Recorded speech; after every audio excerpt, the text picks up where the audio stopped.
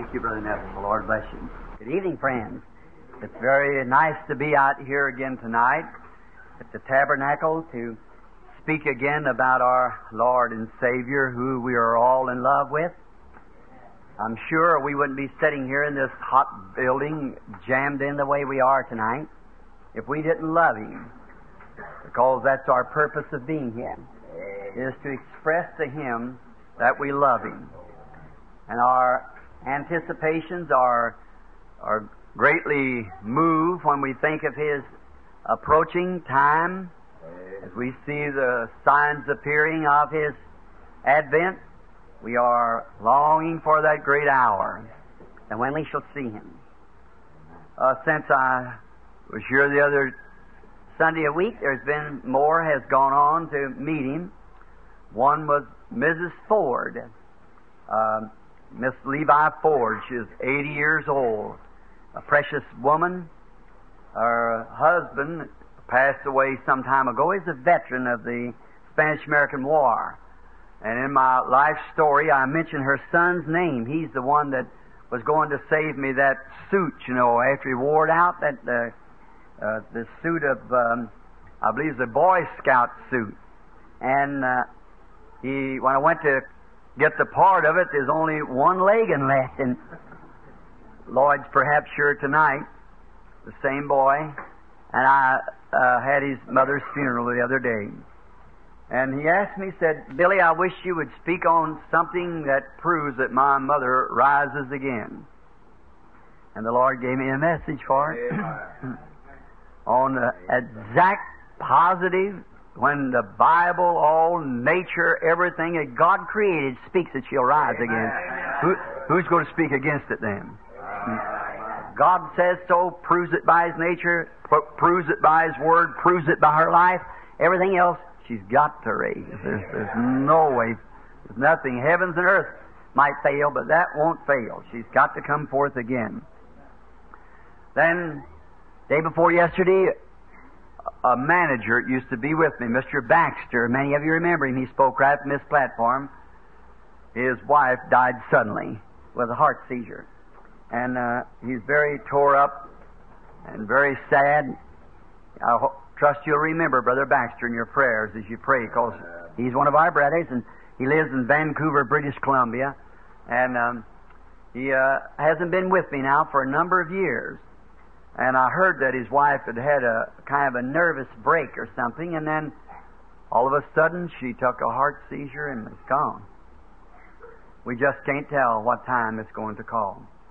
And then when he calls, we must be ready. That's the reason that we're here tonight. I was in the study there, the office rather, talking to Mr. Moore. He'd persuaded me out of that. I was trying to get away from Thanksgiving. I wanted to have a meeting here for Thanksgiving Day, and then go on to Shreveport. Of course, I wouldn't hardly be able to make it. And finally he said, "Well, if you've got 3 meetings now, I ain't going to have them 7 seals later, then you could give us that one day anyhow." So finally we go give him that Friday, Saturday, and Sunday. And now I promised him, man, Thursday, Friday, Saturday, and Sunday. And it'll be, Pentecost will be 50 years old in Louisiana, the Thanksgiving Day.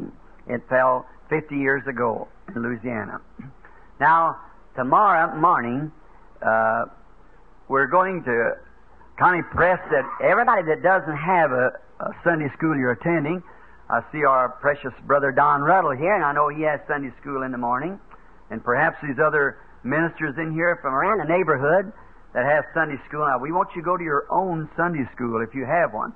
But if you have no Sunday school and you like to be with us, I want to speak in the morning and put out a blackboard and teach on the whole statute of a perfect man, and draw it out on the blackboard and show God's requirements and how we come to the perfect statute of a perfect man before God. And then tomorrow night, the Lord willing, I want to speak on the subject of my guide. So, if some of you that's out of town, and we want to try to start these services early. If I haven't talked with the pastor yet, but I wish you would start Sunday school real early in the morning, and church tomorrow night, maybe if possible begin at 6:30 or something, and that'll give the people an opportunity. So if they want to stay, we can be out maybe by 8:30, and then some of them I met a lady today. It's driving through about. She said we got out at 8 o'clock or 8:30. She'd get home around 2:30 or 3 o'clock the next morning. Her husband going to work, so we won't be doing anything anyhow. Just loafing around. So let's just come on to church early. And we don't have, we don't have to have a form about this. God is without form, the Bible. So we hope that you're all here and all that can be. Now, if you have your own services, remember, this is an interdenominational tabernacle where people just come. And most of our crowds are made up from out-of-town people. Now, if there happens to be a stranger here, I want to show you something. And I've just walked to the platform, and I don't see 10 people that I know. How many people here is from out of the city of Jeffersonville? Raise your hand. See? 99%. See? It's just friends. How many here from 100 miles away? Raise up your hand. There's 50% of that. From over 100 miles away. How many here for over 200 miles away? Raise up your hand. 300 miles away, raise up your hands. Look there. 400 miles away, raise up your hands. Look here. 500 miles away, raise up your hands. Look at there. Over a third of the congregation, over 500 miles away. See, it's His friends that gathers in from around where we're going to be here. So we're grateful for you. And we're here to help you. We're here to do all that we can for you. Now, I just was reading back there a letter my son just handed me of a lady that said this time will be 35 trips that she's come hoping to be prayed for. 35 times she's drove for hundreds of miles. 35th trip. And then remember there's about 600 and something waiting on the waiting list from around the world trying to get to for interviews. You see, it looks pretty complicated when we're just thinking about right here. It isn't too much. We could just hear that. See, it's around the world. And so we are praying. Wonder if that lady's in the building tonight. 35th trip that wrote a letter. She'd be here tomorrow. For 35 times she's been here without being prayed for. I guess she's not in the building. Maybe didn't get to come. I was just reading her letter back there. Now, I've always tried to, when I come down here when I'm at home, to talk about something, not just to be talking, or not something that would please the people. I've tried to speak about something that would please God and help the people, you see, for help. That we could all, no matter what church you belong to, what denomination, that you could be helped for a closer walk with God. And that's our reason of being here. A closer walk with God. And when we find that the day as late as it is, and the drawing near of the Lord, I told my wife today, if I don't get in a revival somewhere, I'm going to perish. I just can't stand it. Something just inside me burning. Oh, we just come through a whole series of meetings where thousands of people attending, and no matter if you had 2 or 3 million people, if there's no revival, that's just what we used to call down in Kentucky a protractive meeting. We all go out to a protractive meeting, we call it. And but we want a revival where the Spirit of the Lord is moving upon the people, and people are being saved, and great things are being done to accomplish something for the kingdom of God. Now, in the prayer services, usually you can see why we couldn't hold a prayer line here. See, it's just so jammed up you couldn't do it, see. But usually in the prayer lines is people who comes and they find the Lord to be real. And we find that the Lord Jesus hasn't changed one bit from what He was. He is today and always will be. And the Bible said in Hebrews 13:8 that He's the same yesterday, today, and forever. And in the congregations of the people that gathered to hear Him in them days, maybe they wouldn't get into a prayer line, but they would have faith to believe. And our Lord would turn as their faith would touch Him, and would turn and tell the people that there were certain things wrong with them that they had done, and for them to go and be healed, or go do something, make something right or something. We know about the woman at the well, and the woman with the blood issue, and so many, the blind Bartimaeus, that their faith touched him.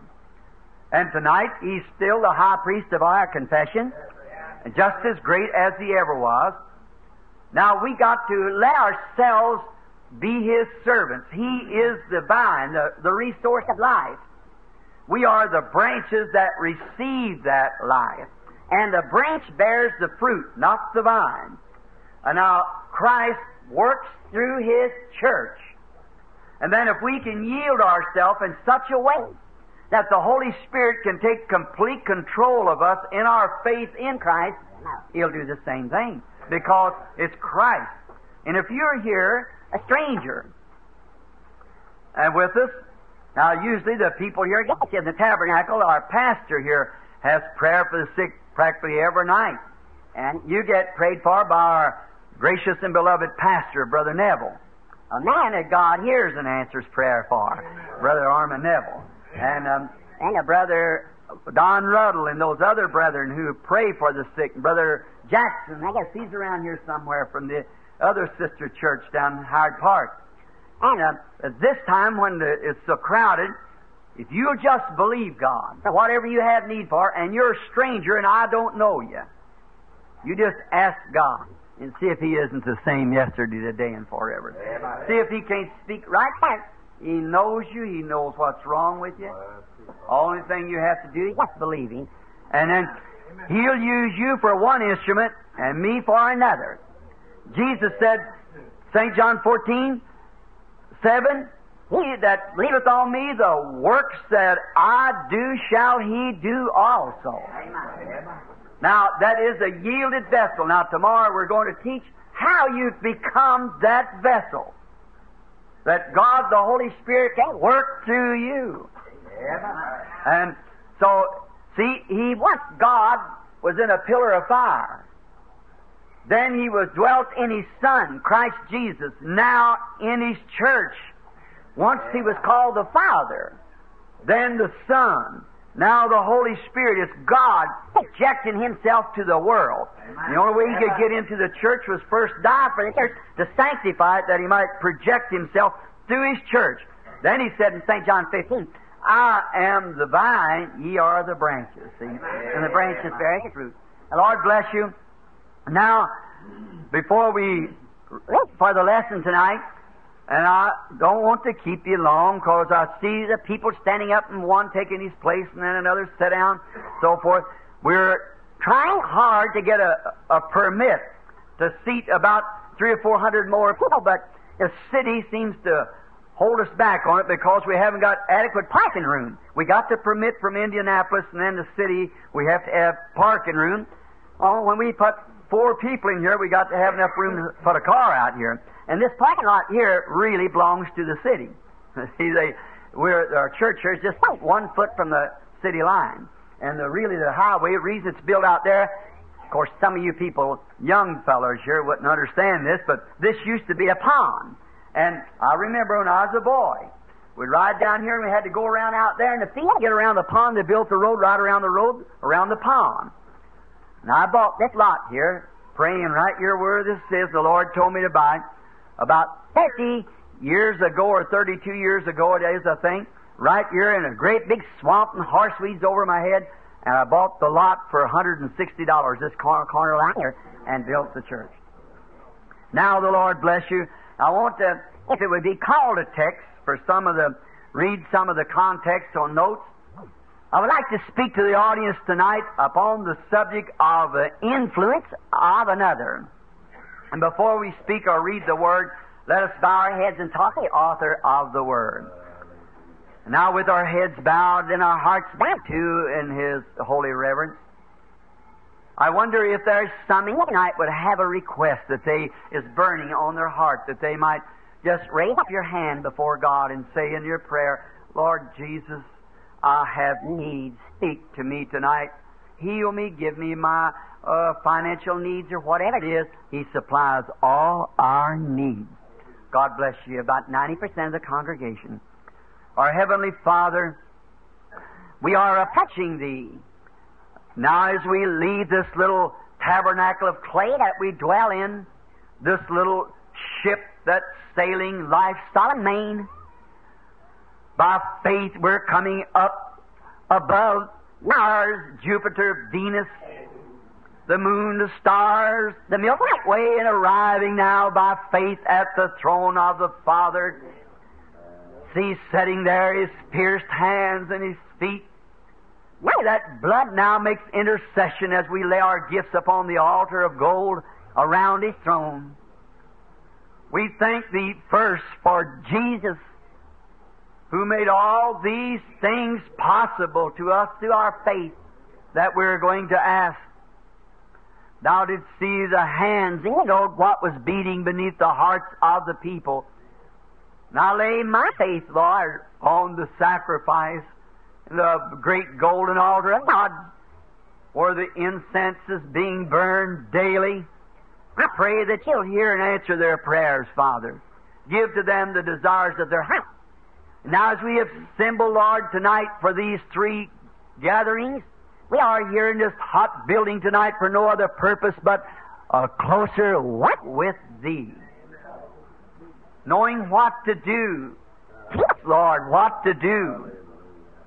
As the prophet said, they that wait on the Lord, they shall renew their strength. They shall mount up with wings as an eagle.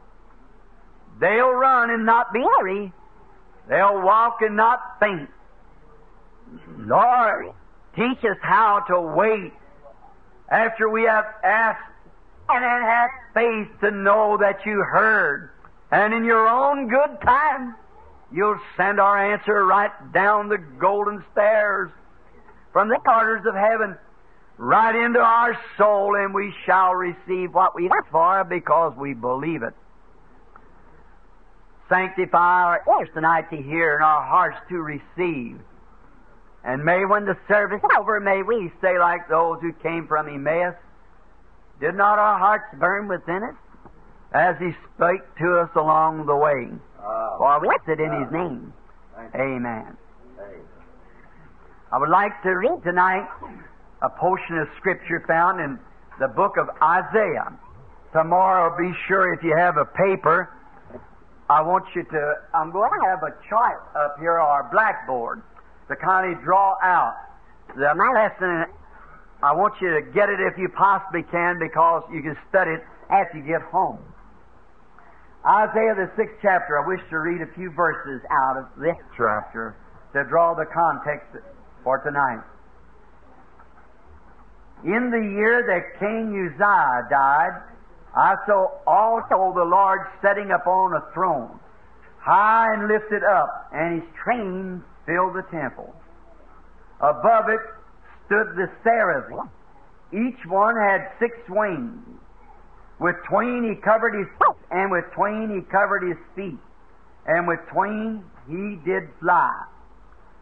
And one cried unto another, and said, Holy, holy, holy is the Lord God of hosts. The whole earth is full of His glory. And the post of the temple moved at the voice of him that cried, and the house was full of smoke. Then said I, Woe is me, for I am undone, because I am a man of unclean lips, and I dwell in the midst of a people of unclean lips. For my eyes have seen the King, the Lord of hosts. Then flew one of the seraphim unto me, having a live hold in his hand, which he had taken with the tongue from off the altar. And he laid it upon my mouth and said, Lo, this has touched thy lips, and thine iniquity is taken away, and thy sin is purged. Also, I heard the voice of the Lord saying, Who shall I send, and who will go for us? Then said I, Here am I, send me.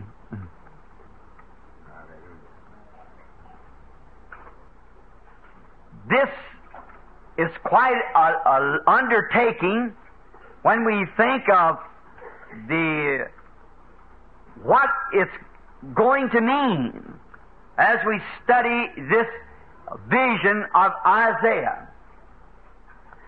I've always liked Isaiah. He was one of the major prophets. Isaiah wrote the complete Bible. There is 66 books in the Bible. And Isaiah wrote 66 chapters. He begins with the beginning of creation. In the middle of the book, he brings forth the New Testament and John the Baptist. And at 56th and 60th chapter, he ends up in the great millennium. Genesis through the New Testament into Revelation. Great man was this Isaiah. Finally, died as a martyr under capital punishment. Every spirit-filled man of the Bible died or was persecuted under the federal government. Every one of them that you can think of, Moses, the Hebrew children, and Daniel and Isaiah. Isaiah was sawed to pieces with a saw. And on down, John the Baptist, every one of the apostles, Jesus himself, all died under capital punishment or punishment from the federal government. And according to the way things are heaping up, there's going to be more testimonies added to theirs one of these days. If there ever was a time that we must stick together, it's now. I guess you hear of the meeting going on in Rome, and they're having a great time over there, and they're going to start a revival, and it'll be a worldwide revival, surely. Back to this subject, we get that in the seven seals, to this subject of being influenced. King Uzziah was a shepherd boy. He was raised and he loved the outdoors. And he reigned during the time of Isaiah's prophecy. Isaiah had learning from one of the other major prophets. And I believe it was Zechariah, that Isaiah had understanding through him who was a prophet as Isaiah come on the scene. And Isaiah was called, and he was a prophet. Prophets are not just made of man. Prophets are born prophets.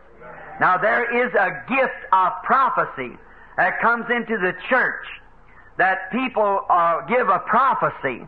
Many members of the body of Christ could do that. That's under inspiration. But a prophet is set in the church by God, predestinated to the gift, the gift to be a prophet, not a prophesier. Now we find out that this young man taking the throne, if you want to take some of the scriptures down in 2 Chronicles, the 26th chapter, you can read where it tells that King Uzziah, after his father died, Amaziah, after he died, being a righteous man and a turn from the Lord and was slain by his own people, Uzziah taken his place as king, and he was set on the throne and anointed at the age of 16 years old, just a boy. But he was in line to be king, yet being just a lad, and he did well. The Bible tells us that he had a godly father and a godly mother, and he could be nothing else hardly with such influence as to be a godly boy, because that had been what had been placed before him at all times.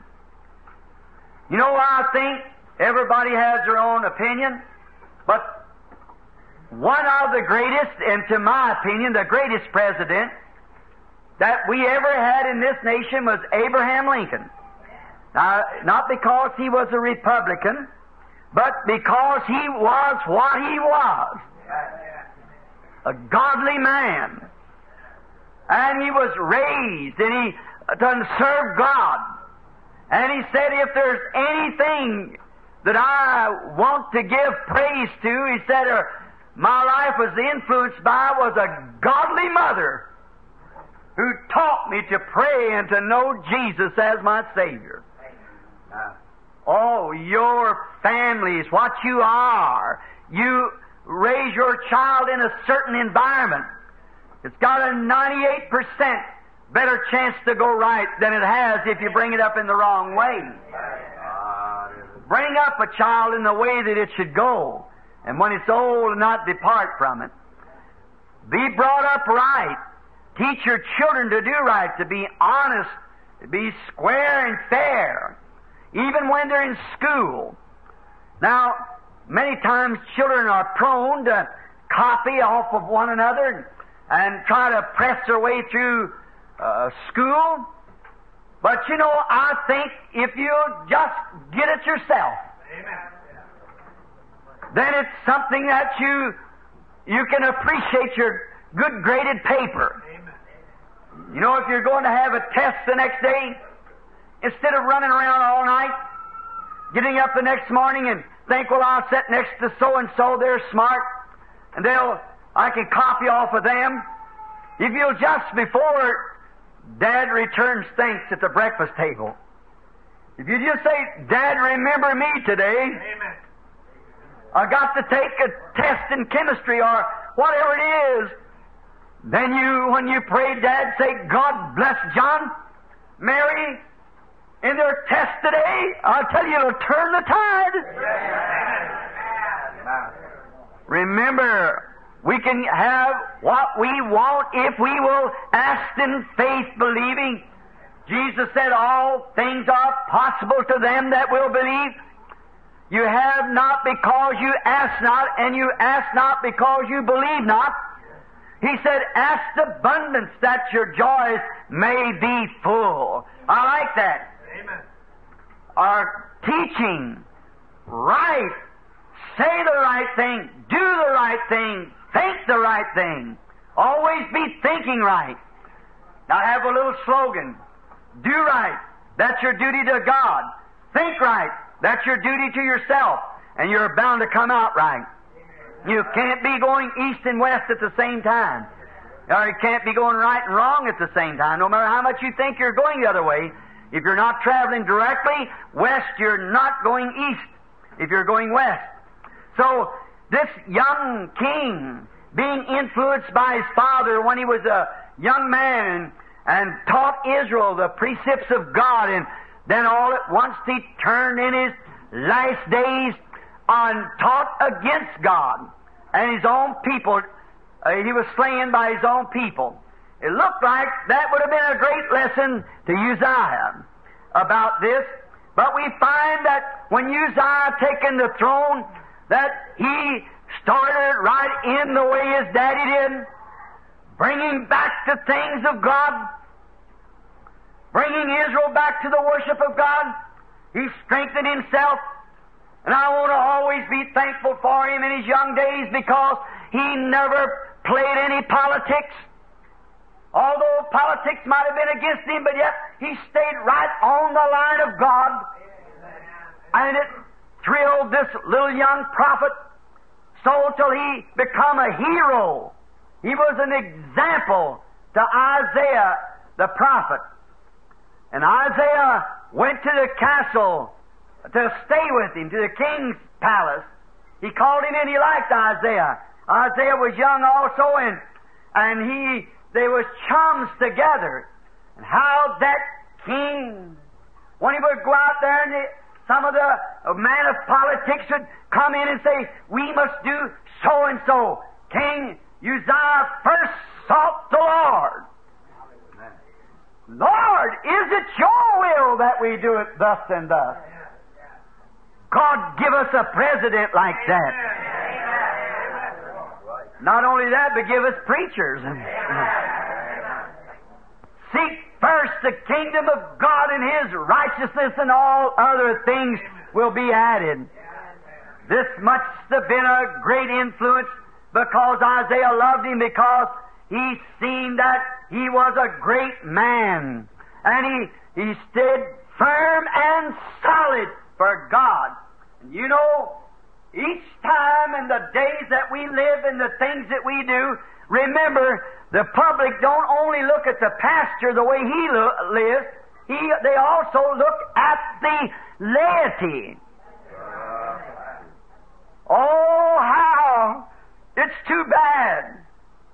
When we think of the church, sometimes if the pastor belongs to a certain organization or a clan, and this organization sends him to a certain church, and sometimes that pastor's hands is tied by that organization, and the little fella wants to serve the Lord, and he thinks, been taught that's about the only way he can do it, is by serving his organization.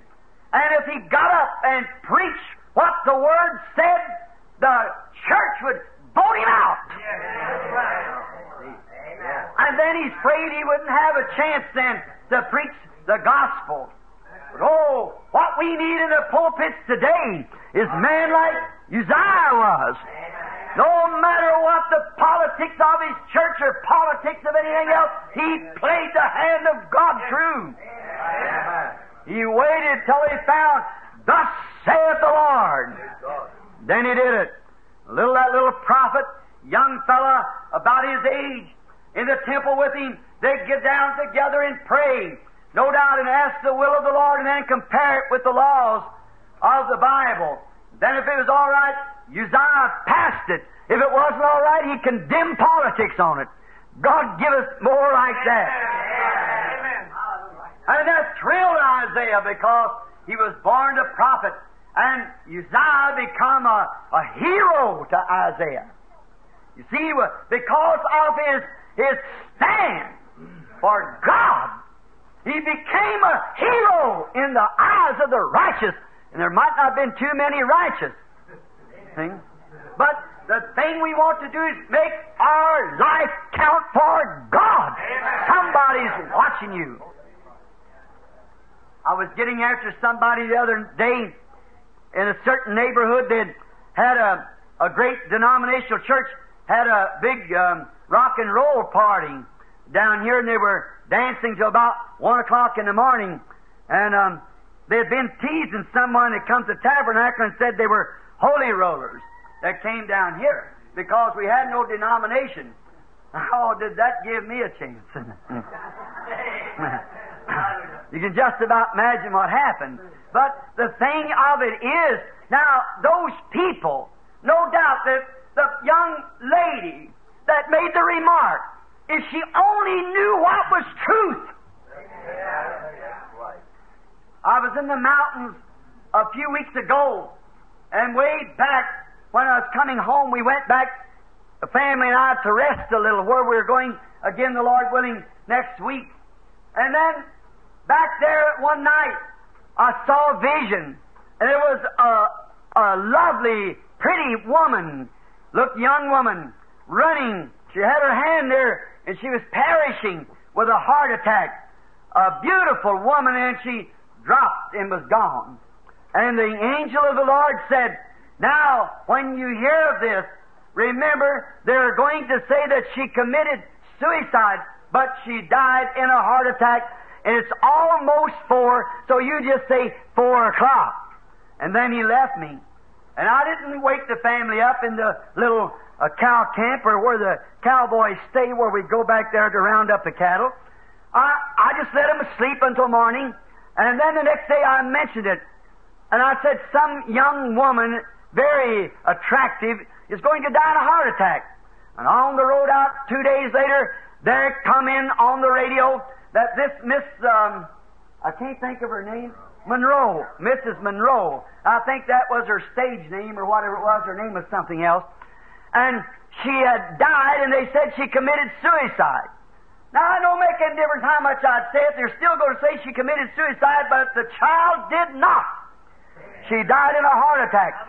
And if you'd watch, she had her hand trying to get to the phone in her hand. She had a heart attack. They said sleeping pills are there. She'd been taking them for a month. See? Or more out of that bottle. She died in a heart attack, and she died about 4 or 5 seconds before 4 o'clock. Exactly. And I read of her life story in the magazine. How that she was an illegitimate child.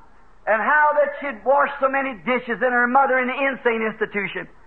And she had longed she was the most perfect bodied woman, I guess, in the world. But she had longed for something that money wouldn't buy. I thought, oh, I wish I could have got to her. I know what she needed. There you are.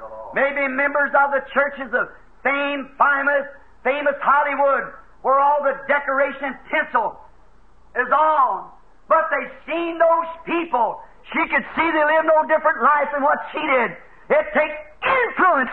It takes the power of the resurrection of Christ amongst the people, that they see that Christ is not a statue hanging in a building, but He's a living being in the form of the Holy Spirit, living in man and women, bringing peace and contentment and happiness. Oh, if we could only got to the young lady before she left the world. Now, influence. We find out that Uzziah's life influenced this prophet until such a place that Uzziah built walls and strengthened himself and took back the grounds and the possession that belonged to them from the Philistines and so forth, until his fame went all the way to Egypt. And I'll tell you, of all the chronicles of the kings, there was none of them outside of Solomon that spread forth like Uzziah. Why? Because he set the example. He stayed with God.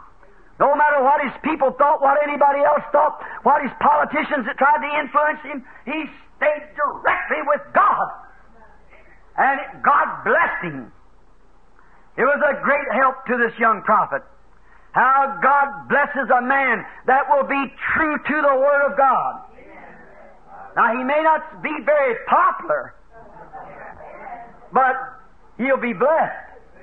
And now, people have to take your choice, whether you want to act like the rest of the fellows or whether you want to be blessed of God. Now, you can just take your choice. If you're going to live like the rest of them, you'll be blessed of them. But you turn all your desires to God, and you'll be blessed of God. So you have to choose you this day who you serve, as the prophet said. Always remember thy Creator. First, always. Now, but when this king got to a place, being such a great man and influencing Isaiah and the righteous, of course, of his kingdom, he got to a place, he got feeling self-secured. And there's where you make your mistake. Oh, amen. There's where so many righteous men Help us, Lord. fight the dust of shame, fight the dust of defeat, is because they begin to feel self-secured. You begin to think that you have lived so long for Christ that no matter what He presents before you, you'll take your choice whether you want it or not. You've got to continue to serve God. No matter what you was back 10 years ago, it's what you are now. The king got to a place that he thought within himself that he got lifted up. Pride got in his heart. And that's what happens to us. If you'll pardon this expression, that's what's happened to our churches throughout the country. There are fine people in there. Some of the best in the world goes to church. I think the best in the world goes to church. But the thing of it is, the organization system gets lifted up. That's what's happened to the Methodists. That's what's happened to the Baptists. That's what's happened to the Nazarenes, to the Pilgrim Holiness, to the Pentecostals. Lifted up. Self-will. Self-centered. Pride. That you can't tell nothing to. God can't find a way to get into their hearts. It's because they become so know-it-all that nobody can tell them anything, and by building themselves around reasoning with brethren, they build themselves around their creed. And when they do, they leave God in the back. That's what happens to doctors. When they get so self-centered that they don't need any help from God, that's when I don't want one fooling with me. When you leave God out of anything, I want you to leave me out too. See? Because you must always remember God first. He got lifted up. So many today, you take a family of people that'll start going to church, and God will heal the little family. He'll bless them and give them the Holy Spirit in their lives. The little children will pray around the table. They'll pray before they go to bed. Mother and father will join hands and pray. And as long as they continue like that, they'll stay a family. But you let them get, first thing you know, they didn't have nothing, an old junk car, maybe riding around in or maybe walking. Finally they'll get a good car, a better home. And the first thing you know, then they want to get to what the world calls a better class to associate with. They move into a different neighborhood. And in there they find out they become influenced by the wrong influence. Yes. You must always stay where the kingdom of God is and where the glory of God is pouring out. Amen. Stay where you can be spiritually fed day and night. Amen. Then the first thing you know, separations comes in the home and worldliness, and they get lifted up. Uzziah did that. He got lifted up. Much pride. And now we see what he tried to do. Now what really got him when he got lifted up in his heart, we're told, in the Bible, in Chronicles 26, we find out, 2 Chronicles 26, we find out that he went into the temple of the Lord with a censer in his hand to burn incense unto the Lord. And when he did, the minister of the temple with 80 other ministers followed him and told him, "Don't do that. You're wrong. You are not a minister. You are a king, not a minister." And he was wroth. And he flew up. And his temper got away from him. And he lit the censer to go anywhere, and God smote leprosy on him right there while he was standing there in his anger. And he died a leper. He had to take him out of the temple. There's where we want a lesson now. Is this man which God had blessed in his capacity, but he wasn't satisfied with that. He wanted to take somebody else's place. That's it.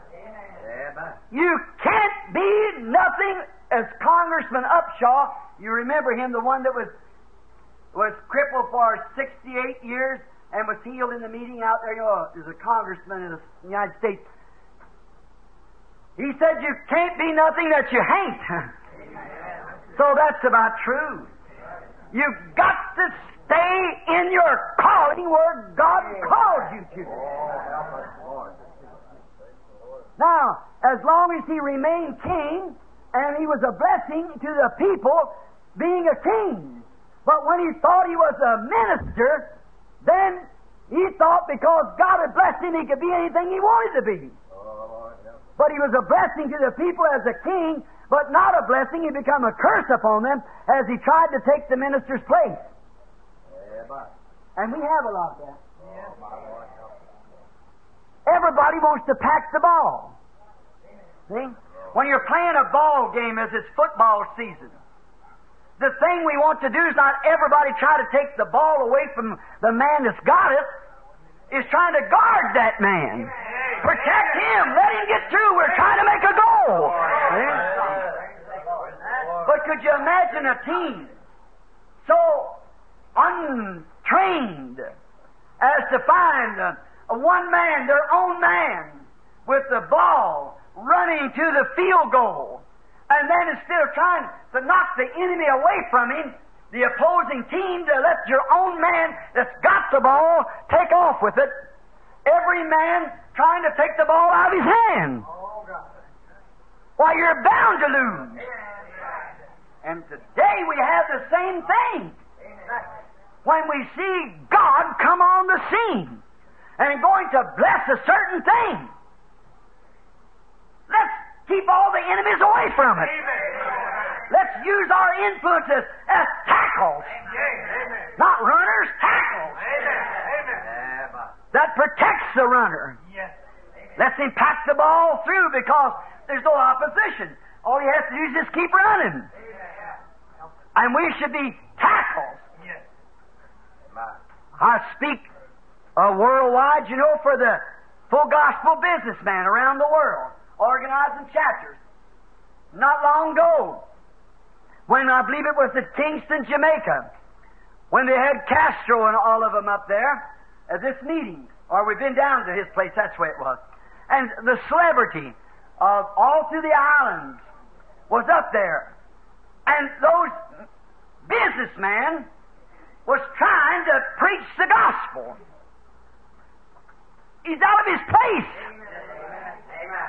We preachers have hard enough time to keep it level, and they use every little influence they can find and every little technique this way and that way, and it keeps it so scrupled up you don't know what to do. Many times in a church, a little church can have a revival going on. Someone will want to go out here and lead a prayer meeting. And then he's got a different idea from what really the Bible says, but he believes it this way anyhow, and he'll start an influence and draw others away from it. Amen. The thing to do is protect the message the way it's a-going, stay right with it, and knock everything away from it if we ever go to cross the goal line. Amen. And I said, brethren, there's something wrong. You fellows are businessmen.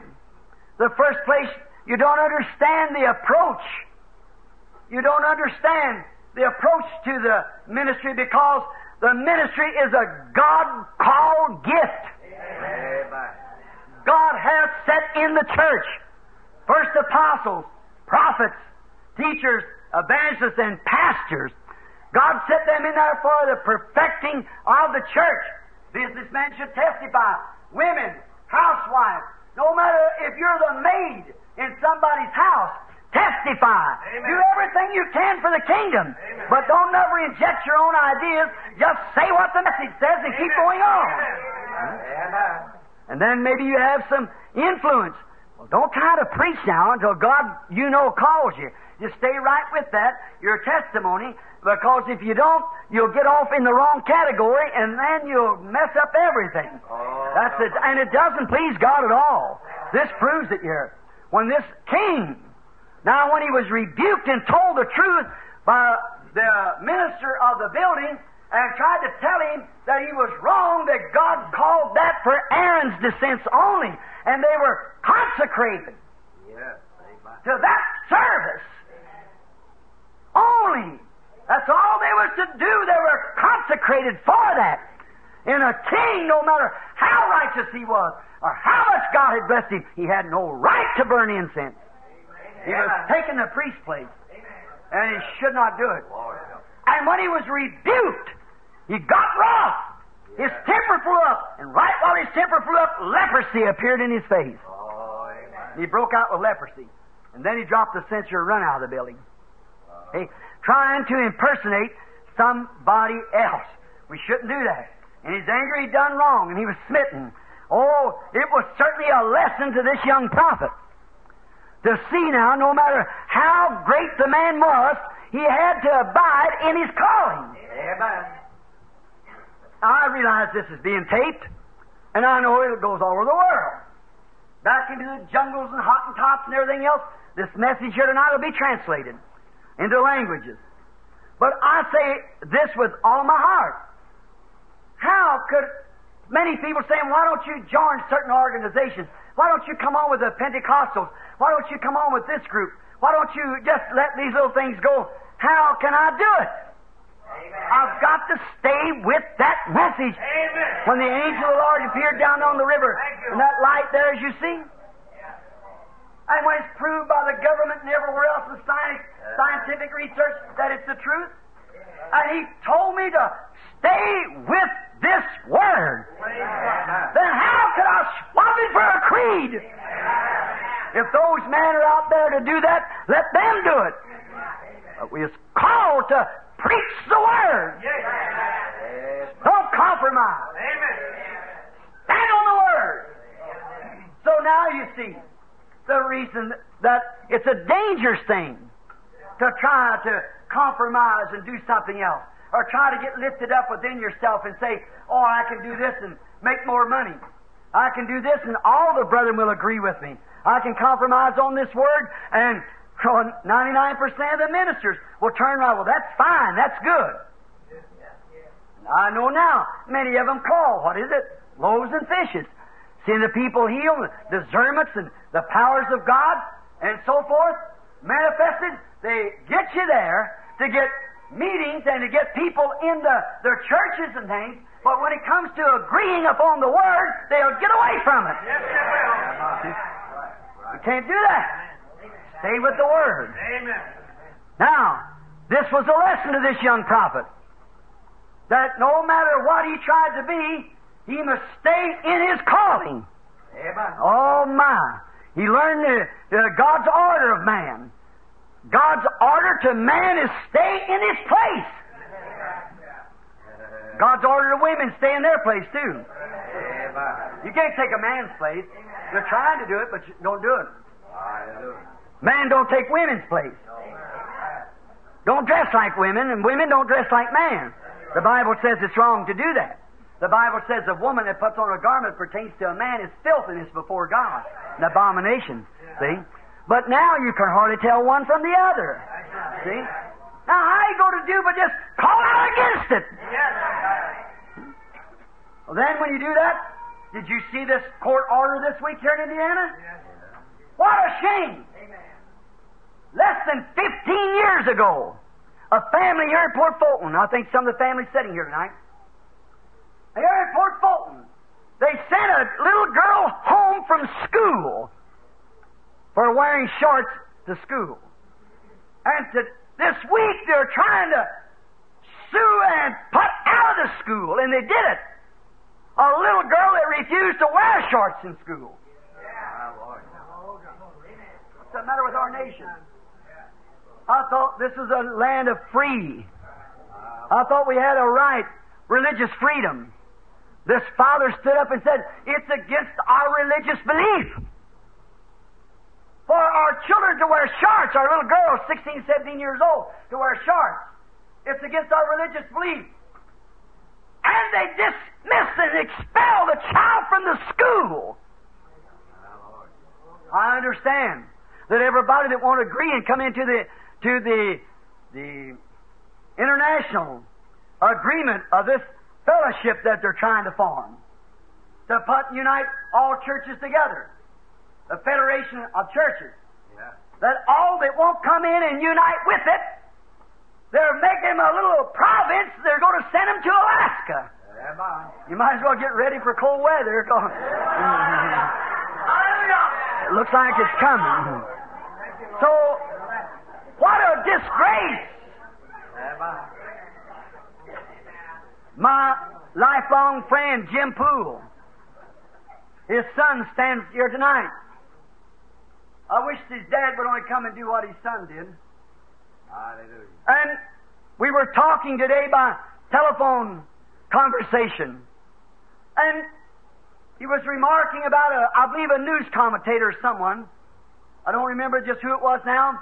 But said it used to be that the American people taking a bath once a week and prayed every day.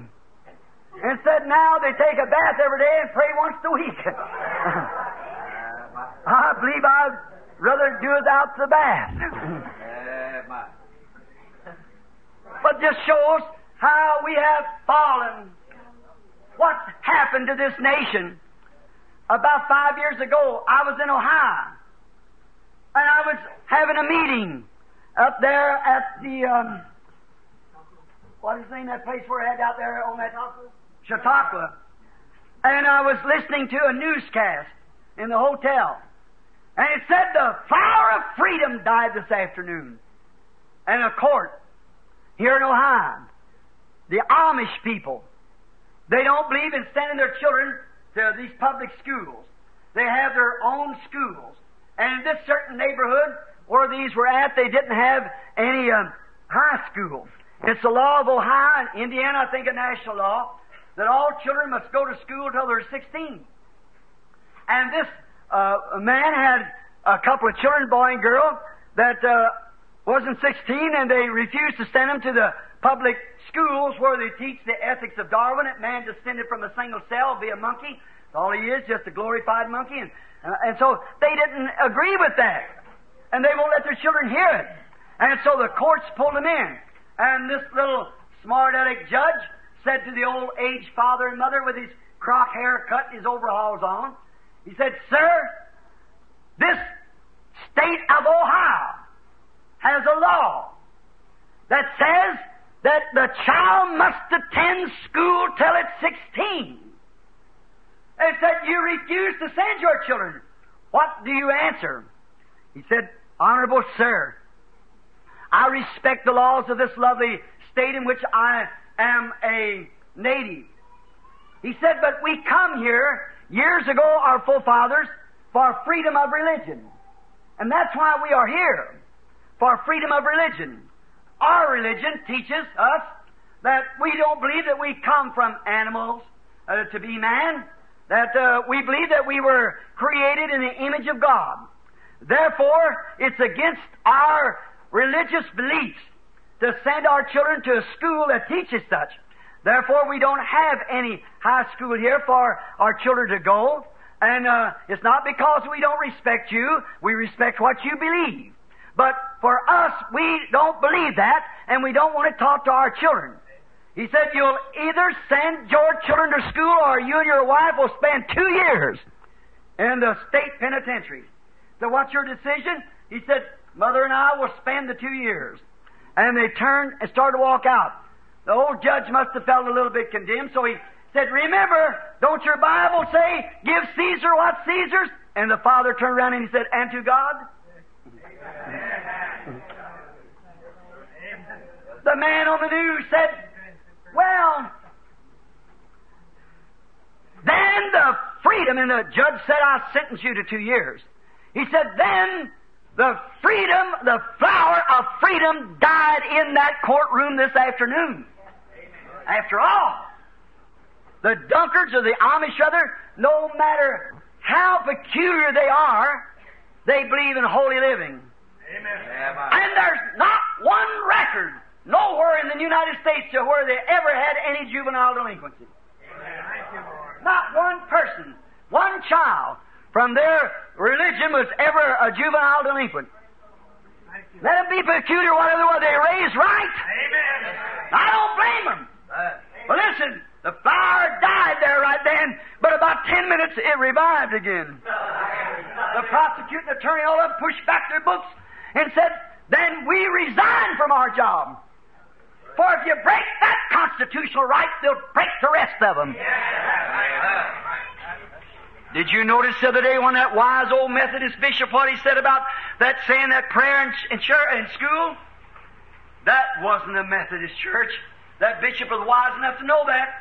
That was another group seeing how far they could get to force a certain prayer in schools. If they'd pass on that, they'd pass the other as quick as they could. They're probing every outlet they can. Don't worry, they'll get it. So we want the cross. We want Christ now while we can. Praise the Lord. Don't be influenced by man who maybe can send more pottage down. Don't be influenced for man that will give you a better machine to ride in or a better home to live in and sell your birthrights to Christ. Amen. Hallelujah. Don't you do it. No. Watch what you're doing. Amen. Always follow that one who is influenced and it's backed up by God. Amen. That you know what God is with them. Don't follow wrong influence. Yes. All right. Don't try to take another's place. The vision at the temple, he saw on the throne God lifted up. God being lifted up. Now you see, this king that he had made an example before Isaiah, and Isaiah seen that king as soon as he got out of his calling, well, God smote him with leprosy. Then Isaiah thought, what must I do? Uzziah was dead. He had leaned heavy on his arm. And he thought he was gone. What would he do? Life itself was gone for him nearly. So what did the young prophet do? He made his way down to the temple to pray. He fell down at the altar. And he cried out. Sometimes God lets the very props be knocked from under us. Yes. Sometimes He lets sickness strike us. Yes. Thank you, Lord. He lets disappointments, heartaches strike us. Sometimes He does that to get you where you'll be influenced by the gospel. Amen. Thank you, Lord. Be wise enough to catch it. Don't be stupid enough to walk away from it. Amen. Notice, Amen. Isaiah knew that he must find something different. So what did he do? He went to the temple. He raised up his hands and he cried out to God. And he fell into a vision. And as he fell into the vision, he saw God. Not on a throne down here, but lifted up. Hallelujah. Way up. Oh my. His train was following him. He lifted up into the heavens. And he saw back and forth through the temple seraphims flying. Oh my. Seraphims. It means burners. The word seraphim means, which it is next to the altar. Actually, the seraphims is the one who receives the sacrifice and cleanses the worshiper and then presents him to God. The seraphim does. Now, this seraphims was angelic beings, and they are the very next ones to God, right at the altar. And they receive the sacrifice. It shows the justice of God, that sin cannot come in His presence unless it's been atoned for. Amen. And these seraphims, you remember in the 7 church ages, how they guarded them gospels? One on either side. You remember we took them back to the Garden of Eden with a flaming sword standing there? They guard the altar. And Isaiah, that great prophet, when he fell into the Spirit, he saw first God setting way up into the heavens above any earthly king. Said, I saw the King, the Lord, setting high and lifted up. Then he saw the real King, and his train was following him. And he saw seraphims flying through the building. They had wings over their face, wings over their feet, and they were flying with 2 wings, and they were crying, Holy, holy, holy, Lord God Almighty. Holy, holy, holy, Lord God Almighty. Amen. What a music! What a rhythm! You say they must have been saying it very lightly. Holy, holy, holy, Lord God Almighty. Isaiah said, when they spoke, the pillars of the building shook at their voice.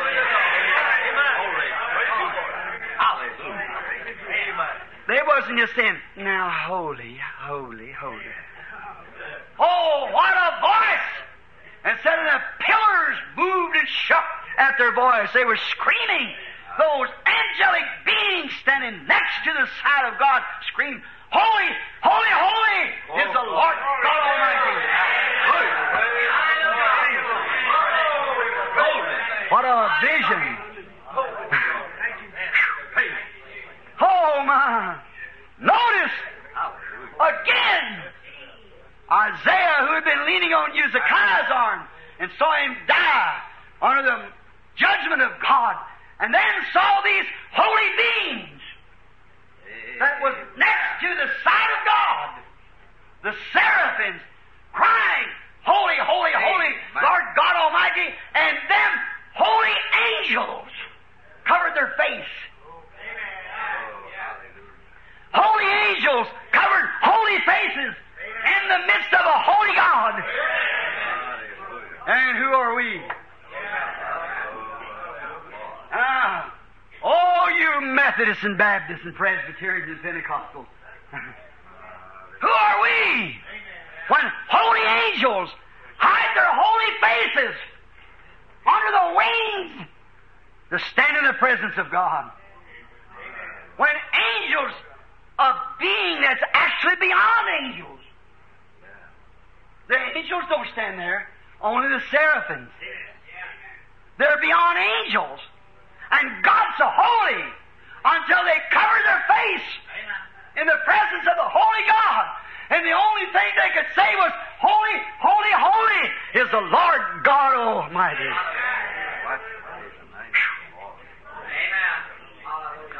a special covering for them to stand in the presence of God. What kind of a covering do we need? They had to be covered. But I want to say this right now. The blood of Jesus Christ is all sufficient. See, Christ never died for them seraphims. No. But they were created beings. He never died for angels. He died for sinners. He never died for holy people. He died for unholy. As long as you think you're holy, He never done you no good. But when you realize you're nothing, then He died for you, see. When you realize that you're nothing, then you're the one He died for. God's all holy. There's nothing to Him but holiness, that's all. Purity. Now, let's note these wings for a few minutes. We find out that 2 wings He covered His face with. I think even holy angels covered their holy faces in the presence of the holy God. And the only thing they could say was, Holy, holy, holy is the Lord God Almighty. Holy, holy, holy Lord God Almighty. And we're told that they cried day and night. That's the first step from God coming down. Day and night. No letting up. And you think that we make a lot of noise. What do you think about millions of those around the throne with a voice that shook the temple pillars? Amen. When only one of them cried, Holy, holy, holy. No, His voice shook the temple. When millions of them crying around the throne of God. Holy, holy, holy, Lord God Almighty. Holy, holy, holy, Lord God Almighty. With wings over their faces, wings over their feet. With wings, reverence, respects. Oh, my. Now, there's no reverence or respect for anything that talks about holiness. You talk about holiness, you're called a holy roller. There's no reverence, no respect for neither God, His people, or His Word. Now, where's this bunch going to wind up at? I think you're right, Ben.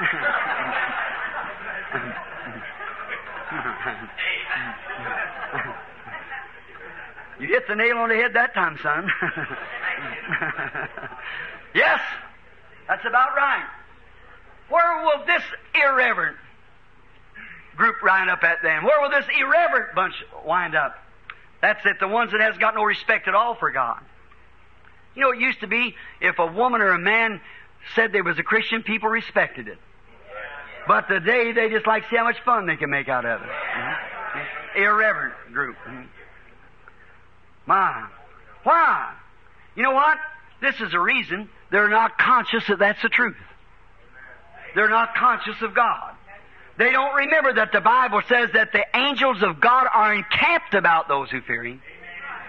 They don't only just come and visit them, they stick their tents down. Amen. The angels of God are encamped about those who fear His name. Stay there day and night. The old colored brother sang that song, The Angels Keep Watching Over Me. That all day, all night, angels keep watching over me. That's right. All day and all night, angels keep watching over me. Jesus said about them little ones, said, take heed that you don't offend one of them, for their angels always behold my Father's face which is in heaven. They're always camped about, watching those. And they don't even believe that, ungodly people. We're going to get on what godliness and ungodliness is in the morning, if Lord willing. Now, notice, they don't even believe that. They've lost all decency, all respects, all reverence, and yet go to church. The most irreverent bunch there is them that goes to church. Right? No bootlegger, moonshiner come down the street, passing around half drunk. You talk to him about the Lord, he stands talk to you. Some of those moss-backed so-called believers, church members, will laugh right in your face because you don't want to go right. Certainly. They're irreverent. You think you have to belong to their little clique, or you don't even live on their side of the road, see? It's the truth. Irreverent. Now, these angels, when they're in God's presence, they was believed it. David said, you remember we had here a few nights ago when I was preaching on something, and he said, David said, I place the Lord always before me. that I shall not be moved. Moreover, he said, then when I do that, my flesh shall rest in hope. Yes, sir. Because I know he will not leave my soul in hell, neither suffer his Holy One to see corruption. For the Lord is always before me. Wherever you go, place God. If a man gets angry and cusses you, place God between you and him. If a guy calls you a holy roller, place God between you and him. If the wife gets angry with you, place God. If the husband gets angry, place God. If the children aggravate you, place God. Whatever you do, place God. If Papa and Mama gives you a little spanking and corrects you, place God. Remember what God said about that. Bring up a child the way it should go, see. Always remember, place God. Put God before you and you'll have reverence for God and respect for Him. That's right. Now watch. 2 wings, He covered His face. And 2 wings, that meant reverence. Reverence before God, bowed, covered His face. Now, we don't have any wings to cover our face with. We bow our head at His feet. Bow our heads and pray in reverence. Respect. Yes, sir. Recognize it. And 2 wings, He covered His feet. His feet covering His feet represented humility and respect. Like Moses. Moses, in the respects of God telling him his own holy ground, he took off his shoes. See? He did something to his feet. Paul, in respects to God, reverence, when the angel of the Lord come before him at a pillar of fire, he fell on the ground, on his face. Respects. John the Baptist, he had such respects when he saw Jesus coming, he said, I'm not even worthy to touch His feet. See, the feet showing respect. See? Oh, be conscious. Here's only one thing to be conscious of, your littleness. If you want to get somewhere with God, make yourself real little. Don't make yourself big. Like Hezekiah, he got in there and he said, I'll do this anyhow. You ain't got no business telling me. See, he should have made himself humble. Yes, servants of Christ. Pardon me. You'd have never took leprosy. No, I know that's your job. God called you. That's your office. You go ahead and do it, sirs. I'm very sorry. Backed off. There'd have been a different writing in this book. But when he was corrected, he got angry. You correct people about something or tell them about their wrongdoing. They'll leave the church. They won't go to somebody. Tell women they shouldn't wear short hair. Well, I'll go somewhere where they can wear it. A lady went here some time ago. I sent my wife down. Was in a meeting. She didn't have time to wash her hair, and I told her to go to one of them there beauty shops and get her hair washed. She went over there, and that lady didn't even know how to put her hair up. She had twisted around top braid and come over. So I never wash anybody's hair with long hair, so you know about it.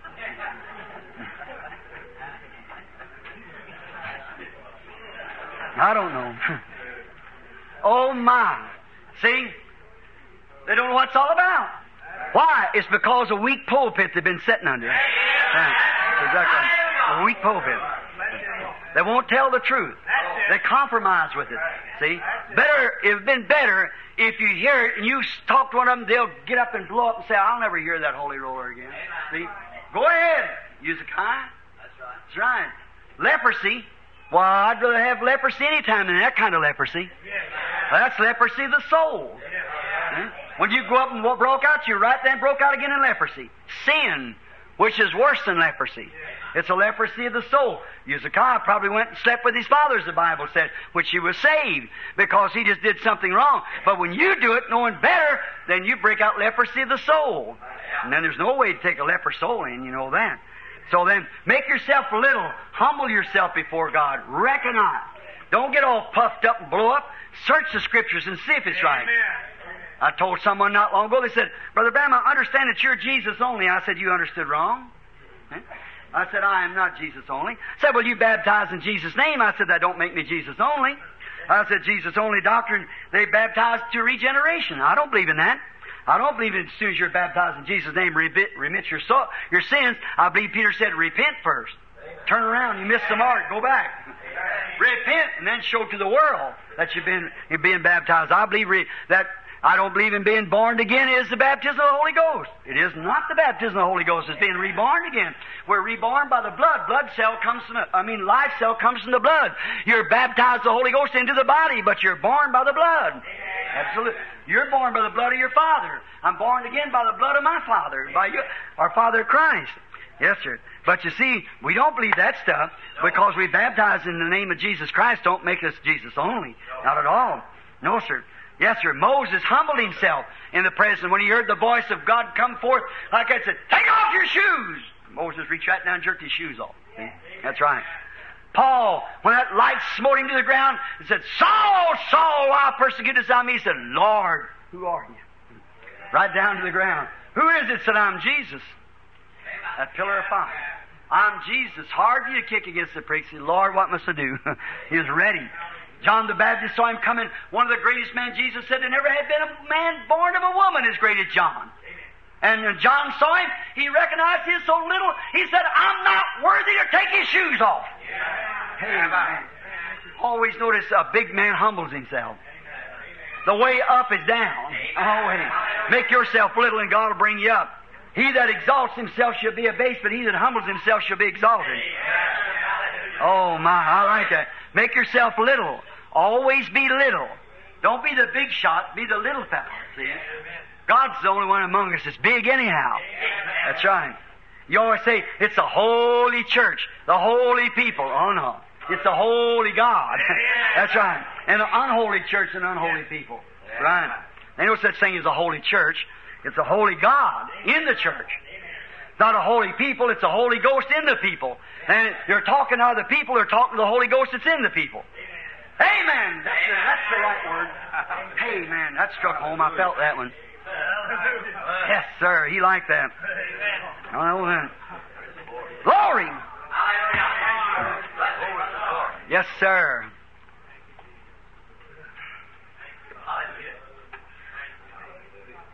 All right.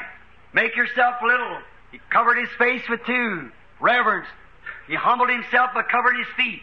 Now, thirdly, with two he did fly. He put himself in action. With two of them.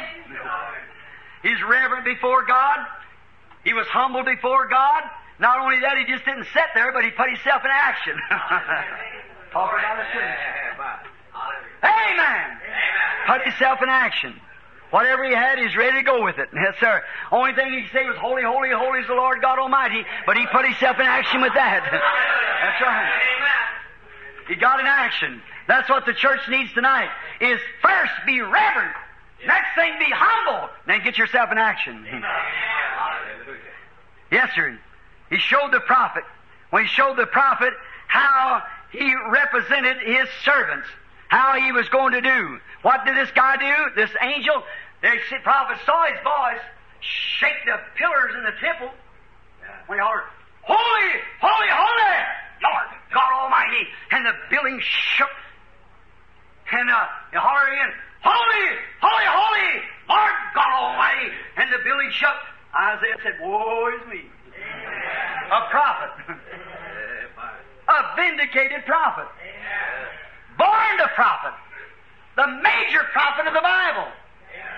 And he said, "Woe is me, for my eyes have seen the glory of God."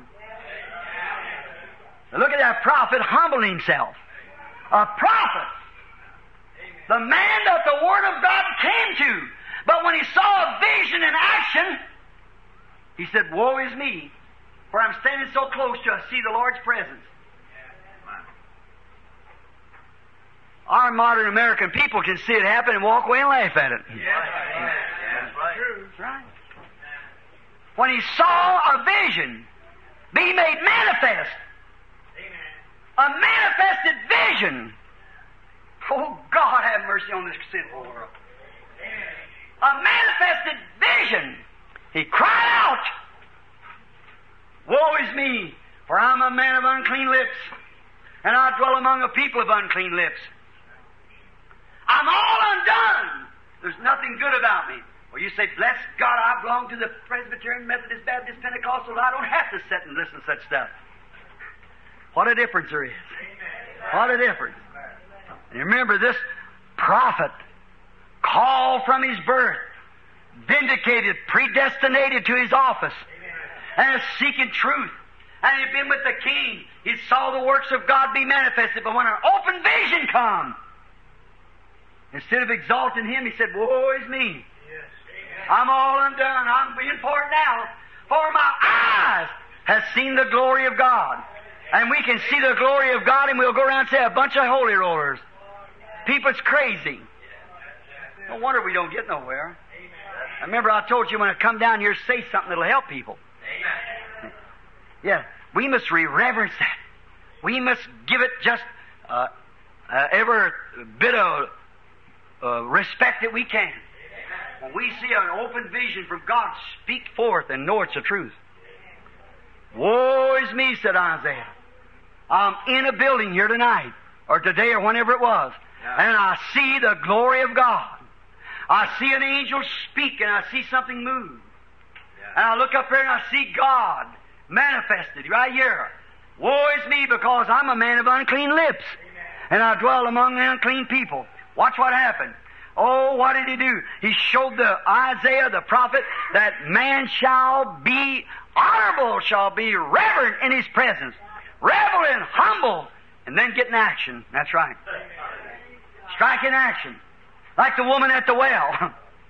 When she saw something happen, brother, she had 2 wings. She got away with them right quick. She come out there to Jacob's well to get some of that contaminated water that is arguing about. But when she got a drink out of that fountain of life, she went in action right quick. She didn't say, sir, please tell me where you got your education. Where did you get this stuff at? How'd you learn it? How'd you know that I had 5 husbands? How'd you know what was wrong with me? How'd you know I was a woman of sin? How'd you know these things? She never questioned. She said, sir, I perceive that you are a prophet. We know when Messiah comes, he'll tell us these things. Oh my. She recognized it by the Scripture.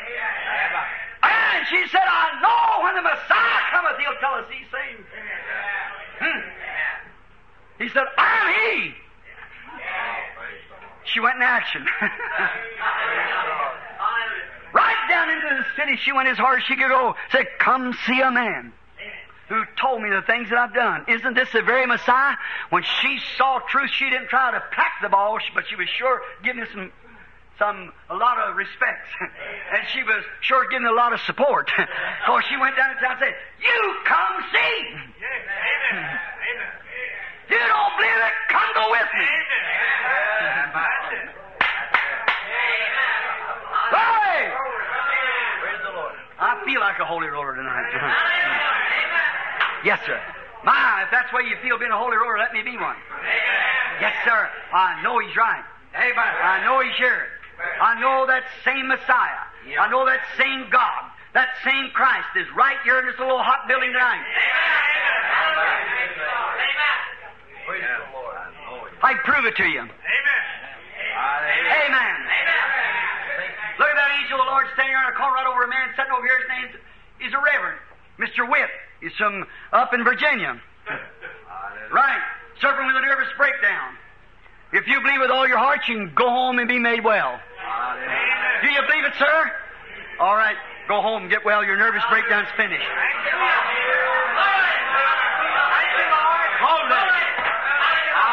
I said him right there. His name's Morai. He comes from Illinois. He's got rectal trouble. If you believe that, sir, do you believe it? I'm a stranger to you. If you believe that, she'll leave you.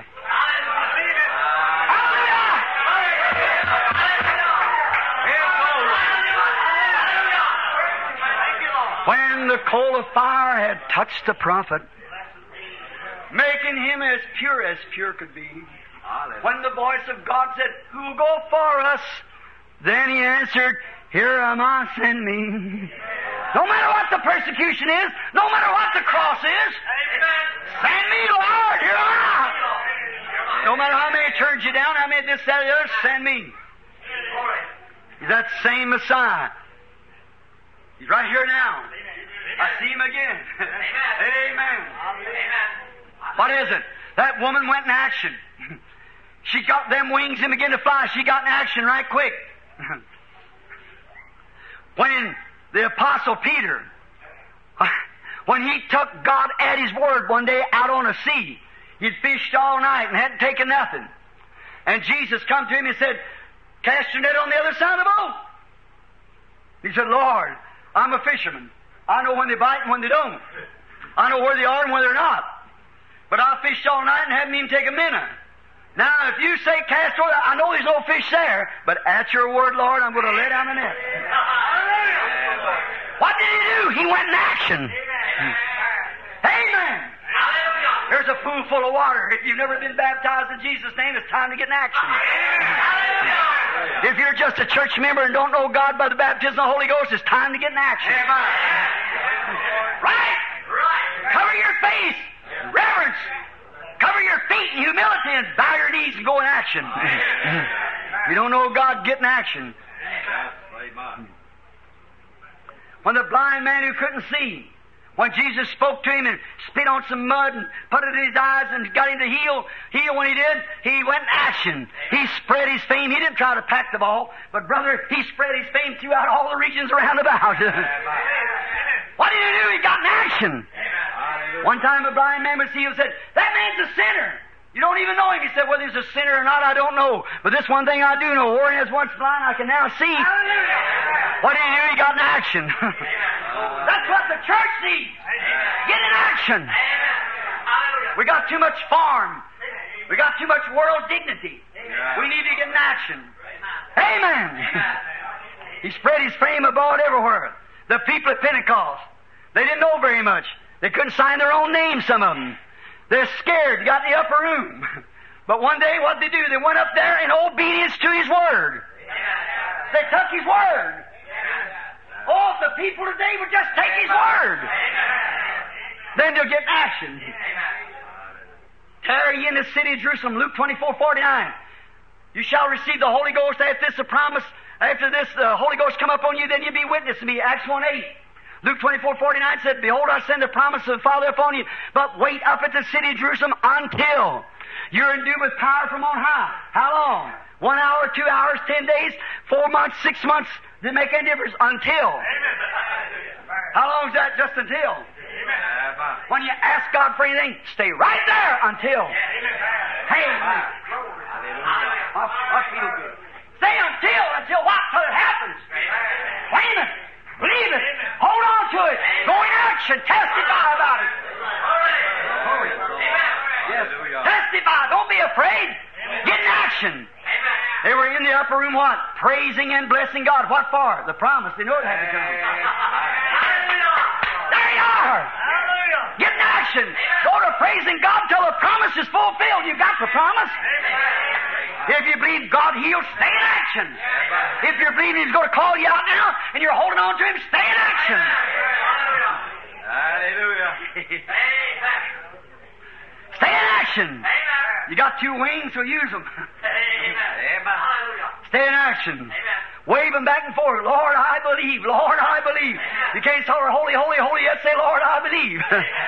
Stay in action. Amen. They stayed in action until there came a sound from heaven like a rushing mighty wind. Then there really was an action. Then they went in action. Brother, sister, what we've seen happen in this last days ought to put us in action. Amen. We should be in action. It's exactly right. We sit around as if it was something that, well, people sit around, Pentecostal people. The Lord will perform something and say, that's pretty good. Oh, my.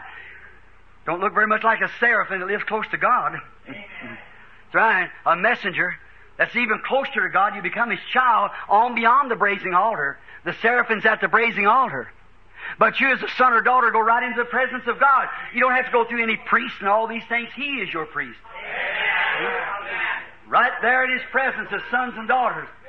Brother, I believe we got more than 2 wings. Amen. We got the Holy Ghost. That's right. But we ought to be in action with reverence and humility. Not in action to try to push something on somebody, but with such reverence and humility that we could go in action and say, woe is us. We have seen the presence of the Almighty.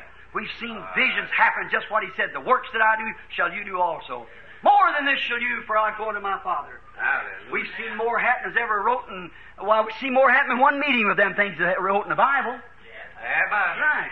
More in one meeting that was wrote in the 33 and a half years of His life. That's right. Amen. Think of it. We've seen it with our eyes. Amen. We've seen it happen. Yeah. We've seen it foretold come to pass. Amen. Watch it. Lame, blind, halt, withered. Things foretold. It happens exactly on the dot. Amen. Never fails. Amen. Brother, that ought to put us in action. Amen. With humility and reverence. Hallelujah. From plumb back yonder in the Bible times when the pillar of fire. hung over Israel. And it was made flesh and dwelt among us. I come from God and returned to God. St. Paul saw it and fell on his face. A great teacher like Paul taught under Gamaliel, wallowed in the dust and cried, Lord, Lord, who are you? I'm ready to go. A great man, what he was, a scholar. And he humbled himself because he saw the pillar of fire. Not only do we see it with our eyes moving among us, but we even got it in scientific. That ought to put us in action. We see it do the same things it did back there. It does it yet today. The promise of the Father. My, what is it? It come to vindicate the Word, to prove the Word is so. That ought to put the church in action. Don't you think so? With two, he covered his face in reverence. Two, he covered his feet, humility. And with two, he went to work. Away he went. Put him in action. Now we ought to be in action in respect to the Word. We ought to be telling people signs of His coming appearing everywhere. We see it push out in the Word. We hear the Holy Spirit come tell us certain things is fixing to happen. No more than 20 years ago, right in this same building, it told of President Kennedy coming in. It told exactly what would take place, that the women and so forth would put this fellow in, and exactly what he would be. And we noted all along and told just exactly what would happen. And here it is today. And here's that conference coming up, the Federation of Church and all coming together. Why don't it put us in action? That's right. Word by word, as He spoke, has been fulfilled right by us. It should put us in action. Like the prophet, we have seen the outcoming or the homecoming of the going away, the denial, exaltations of the denominations lose their places. Like Isaiah stood there. He was a denominational man to start with. He leaned upon the king because he was a good man. But he seen what self-exaltation did to him. It took him off forever. And we've seen what self-exaltation of denomination has done to the church. It's took the so-called denominational church out of the ring forever. Tell me when one ever rose up after it fell. Where's it at? Look back through the histories and see any church that ever fell. As soon as it organized, it fell, and it never did come back again. Uzziah never did return to the temple again. He was a leper the rest of his days and was buried a leper. Amen. Yes, sir. Now, the prophet saw what that did. He saw that what that exaltation did. Why, we are nobody can come into our denomination unless it takes a test before the psychiatrist to see if his IQ's right or not. He has to have a DDD, PhD before he can even come to talk to us. Our boards will not have him if he doesn't. Oh, my. The best crowd in the country comes. Look at the cars that sit around our places. They're Cadillacs and Rickenbackers and so on. We've seen that thing die. We see it dead, and the whole thing has become full of imputified sores. Yes. Putified sores, rather, as the Bible calls it. It's all sorrows all together. It stinks. Yes. Right. Spiritually speaking, I'm saying. We've seen them loose their hold on a grip on the Word of God and exalt creeds. What did we see it do? Struck with leprosy, unbelief. My, oh my. Like Uzziah tried to take the place of his anointed office after he'd been struck, and he found he failed it. And we've seen these churches try to take the place of the anointed office to preach the Word of God and become bumfuzzled with it. Amen. They don't know what to do. Put the Word out before them, they don't know what to do. So we believe that was for another day. What is it? They're confused. How can you hold the office of God's anointed and deny His anointed Word, which is Himself in word form? Amen. How can you deny the Word is right and then still say that you're anointed with the Spirit? The only thing that'll manifest the Word of God is the Holy Ghost itself. When He, the Holy Ghost, will come, He'll take these things of mine and show them to you. Right. How can you take the place of anointed office and belong to a creed or denomination? They're dead. The thing to do is fall down and cry out, Lord God, I'm a man of unclean lips. Yes, sir. Them denominations try to take the place of the Holy Church. We believe in God the Father Almighty, Creator of heavens and earth, and Jesus Christ, His Son. We believe in the Holy Roman Catholic Church and all these different things. We believe in the communion of saints. I believe in the communion of Christ. sir. I believe saints are in glory, sure. But I believe we have one mediator between God and man. Amen. Yes, sir. Poke that stuff. Here the Bible contradicts that. They say, well, that's the Bible. That's God. The Word was God. And the Word was made flesh and dwelt among us. Now the Word's in our flesh, make itself manifested, anointed by the Holy Ghost. It's time to go in action. That's right. The effects of the vision upon the prophet. Oh, my. Caused him to confess that he was a sinner. Anointed prophet. He said, I'm a man of unclean lips. I'm wrong. I've done wrong. I'm unclean myself. He's a sinner. He confessed his sin. Yes, sir. Caused a prophet of God to confess that he was a sinner. That's what the vision done. Some DDD PhD will laugh at it. Supposed to be some hierarchy of some church. You hear what the cardinal said in that newscast today? He said there is some that teaches that the return of the Lord is coming soon. Says, of course, we'll have to get rid of that bunch. We want a unionized world religion. Just exactly. You people, don't you fall asleep now. The thing's closer than you think. This fellow's just about that one that doesn't know Joseph, you know. What's come in just as tricky as it can be. They got the Holt right here, that last place where they'd form an image to it, but taking the Confederation of Church and make it speak just the same as the beast did, and give it power to persecute all the godly people. And will change the times and laws of God. Just exactly what it says. We'll get to that later. It's too late tonight, but you know it anyhow. Yes, sir. It caused him to confess himself to be a sinner. Well, if it be a so-called today, they'd say, well, I'm Dr. So-and-so. I heard a bishop say, when I get up to heaven, you know what I'm going to do? Said, I'm going to Jesus and say, you know who I am? I'm Bishop so-and-so. He said, yes, I've heard my mother speak of you. Said people that believe the Bible's like wading through muddy water. You don't know where you're going. You think that He is my guide. I'm preaching on that tomorrow night.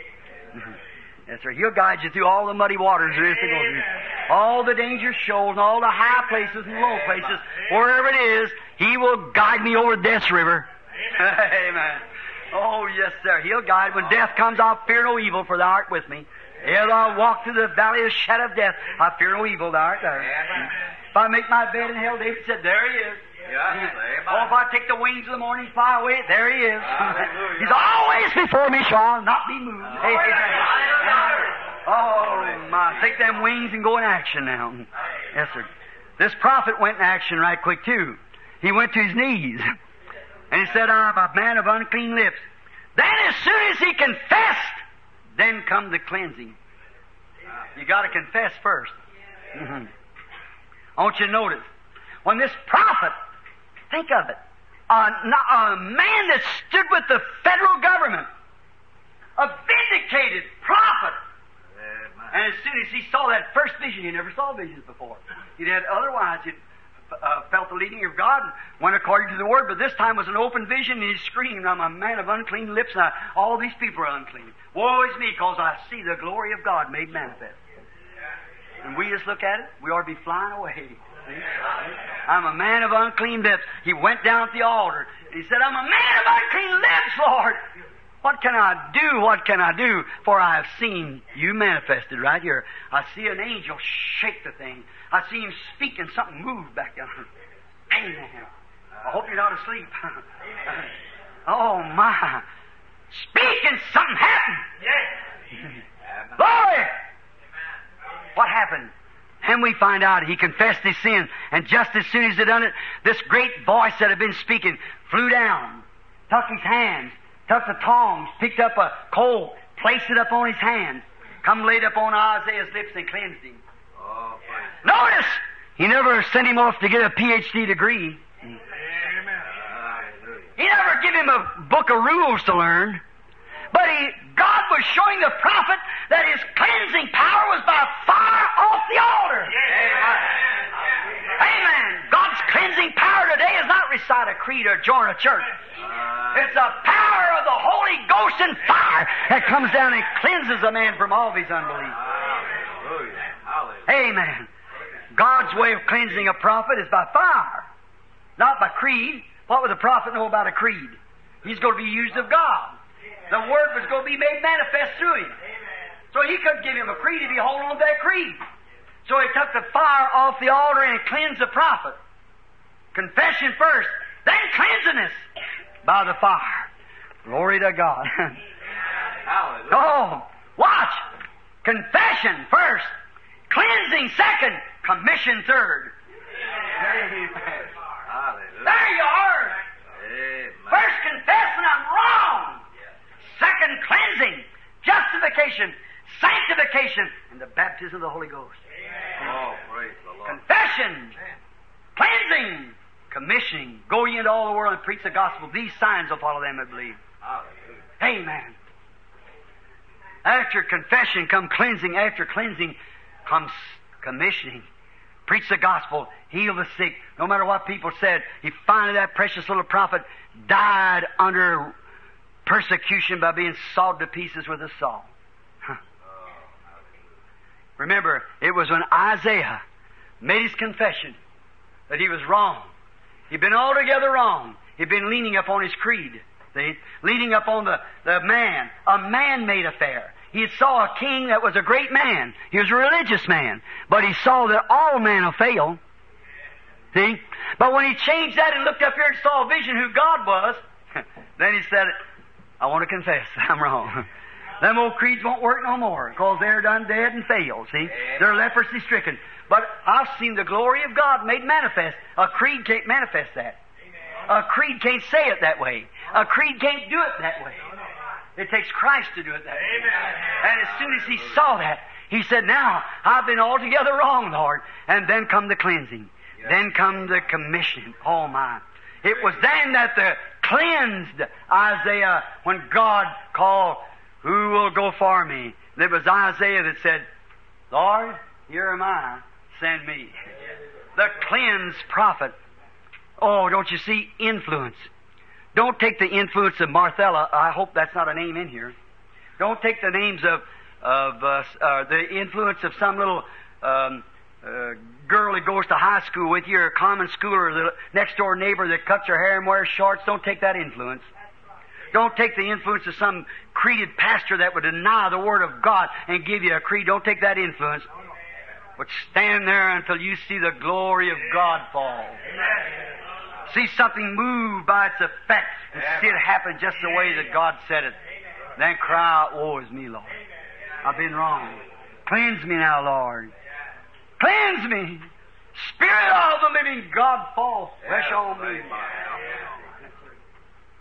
When the coal of fire had touched the prophet, making him as pure could be. When the voice of God said, who will go for us? Then he answered, Master, here am I. Send me. He was ready. He saw something. Yes, sir. Millions now in sin and shame are dying. Listen to their sad and bitter cry. Hasten, brother, hasten to their rescue. Quickly answer, Master, here am I. Something's got to be done. It's later than we think it is.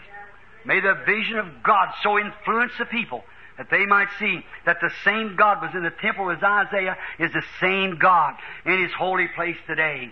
He's in the holy place of the Holy Spirit. He is the Holy Spirit. He once was flesh, now He's Spirit, moving among His people, showing Himself alive. Not a dead creed, but a living Christ. Same yesterday, today, and forever. Oh, Isaiah, quickly answer, Master, here send me. Let us pray.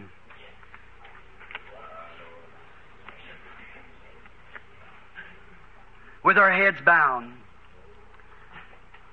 When the coal of fire had touched the prophet, making him as pure could be. When the voice of God said, who'll go for us? Then he answered, here am I, send me. Together, speak, my Lord, speak, my Lord. Speak, and I'll be quick to answer Thee. Speak, my Lord. Speak, my Lord. Speak, and I will answer. Lord, send me. Now, it might be your neighbor. It might be the woman you work with, the man you work with. But there are millions now in sin and shame are dying. In creeds and denominations. Oh, listen to their sad and bitter cry. Hasten, brother, hasten to their rescue. Quickly answer, Master, here am I. Speak, my Lord. Speak. I saw a vision from the Lord. I saw it happen. And I'll be quick to answer. He's already spoke now. Speak, my Lord.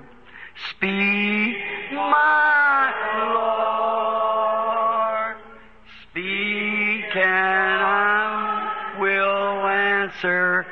Lord, send me.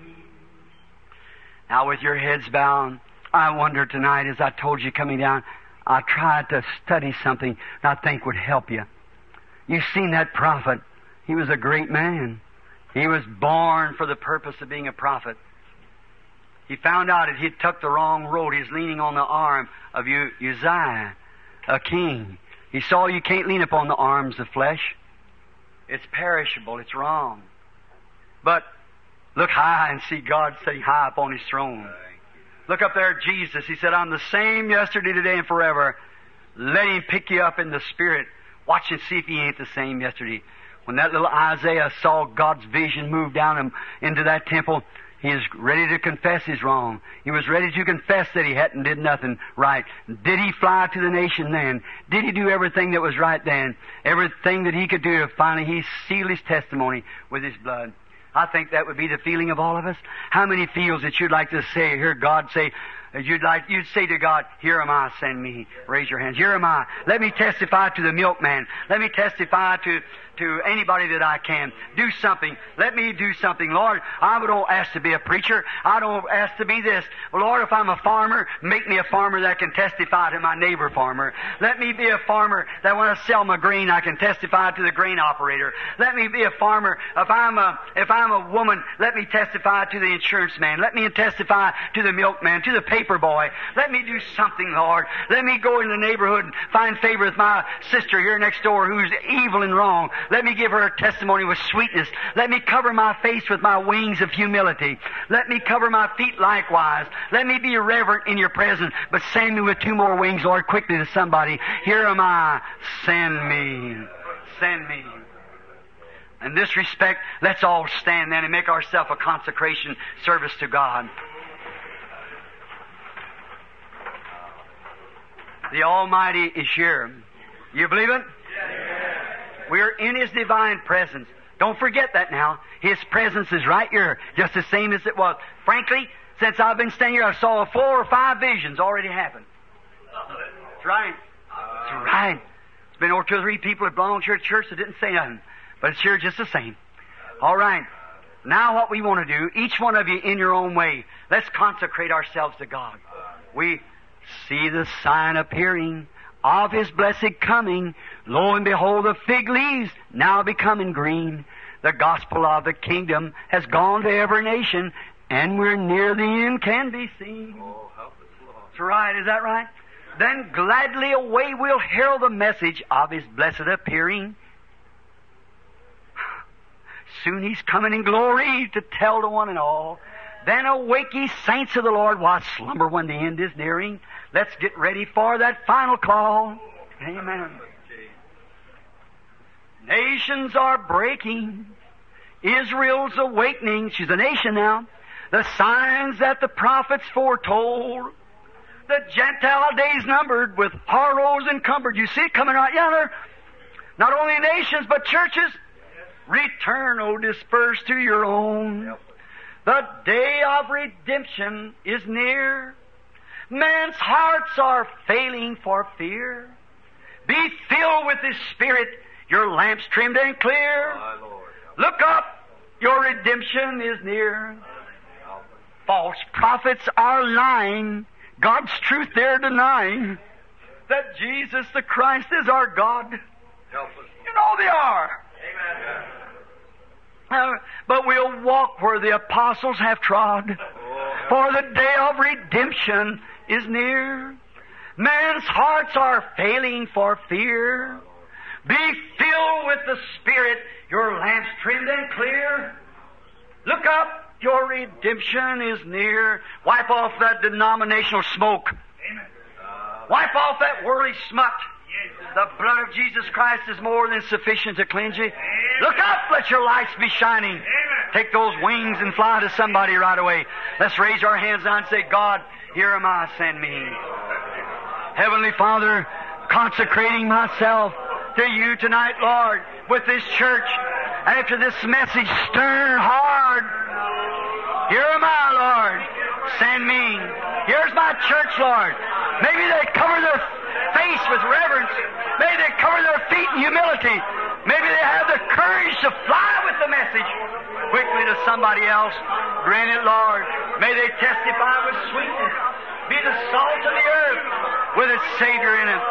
Lord God, this is our sacrifice. This is our offering.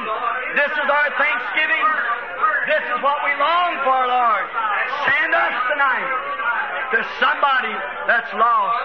May we pull them into church tomorrow somewhere. May we teach them the way of the Lord. May they be saved, Lord, for it's later than we think. Grant it, Lord. May we mean this in our hearts as we speak it, Lord. Take a coal of fire of the Holy Ghost off the altar of Calvary. Touch each heart and lip tonight, Lord, that we speak no lies, that we speak the truth. Take us tonight, Lord, just what we are. All of us are not preachers. All of us are not prophets. All of us are not speakers with tongues. All of us are not miracle workers. But all of us has something to do. Show us where it is, Lord. Testify, sing or pray, and like bread upon the water, it will return some glorious day. Grant it, Lord. Here we are. Send us to our neighbors, to wherever we can, to our fellow man, and tell them of the coming of the Lord. Grant it, Father. Bless us now. May we have good rest in our bodies tonight. May we rise and come to church in the morning. And may you speak so powerful tomorrow that you'll not leave one stone undone, that every man will know how to enter into this. Teach us, Lord. We're waiting. Teach us in the morning how to come to this full measure where we can be sons and daughters of God. We wait on Thee, Lord, with the coal of fire ready to be put on our lips. We're waiting, Father, in Jesus' name. Now, with our heads bowed, I'll ask the pastor then to come forward for the dismissing service. God bless you. Hope to see you in the morning now. God be with you. Heal all the sick and afflicted among us. Make every one of you, I feel filled with the Spirit right now. Hallelujah. I feel the Holy Ghost. I feel His presence. I know He's here. Hallelujah. I'm positive He's here. I see Him. I know He's here. I see Him moving. That great pillar of fire. Glory. Thank you, Lord. Hallelujah. See the manifestation of His being. Hallelujah. The deity of His presence. Oh, glory. Great August being. God, hover over this. Amen. Let not one of them be lost, I pray. Hallelujah. Glory to God. Hallelujah.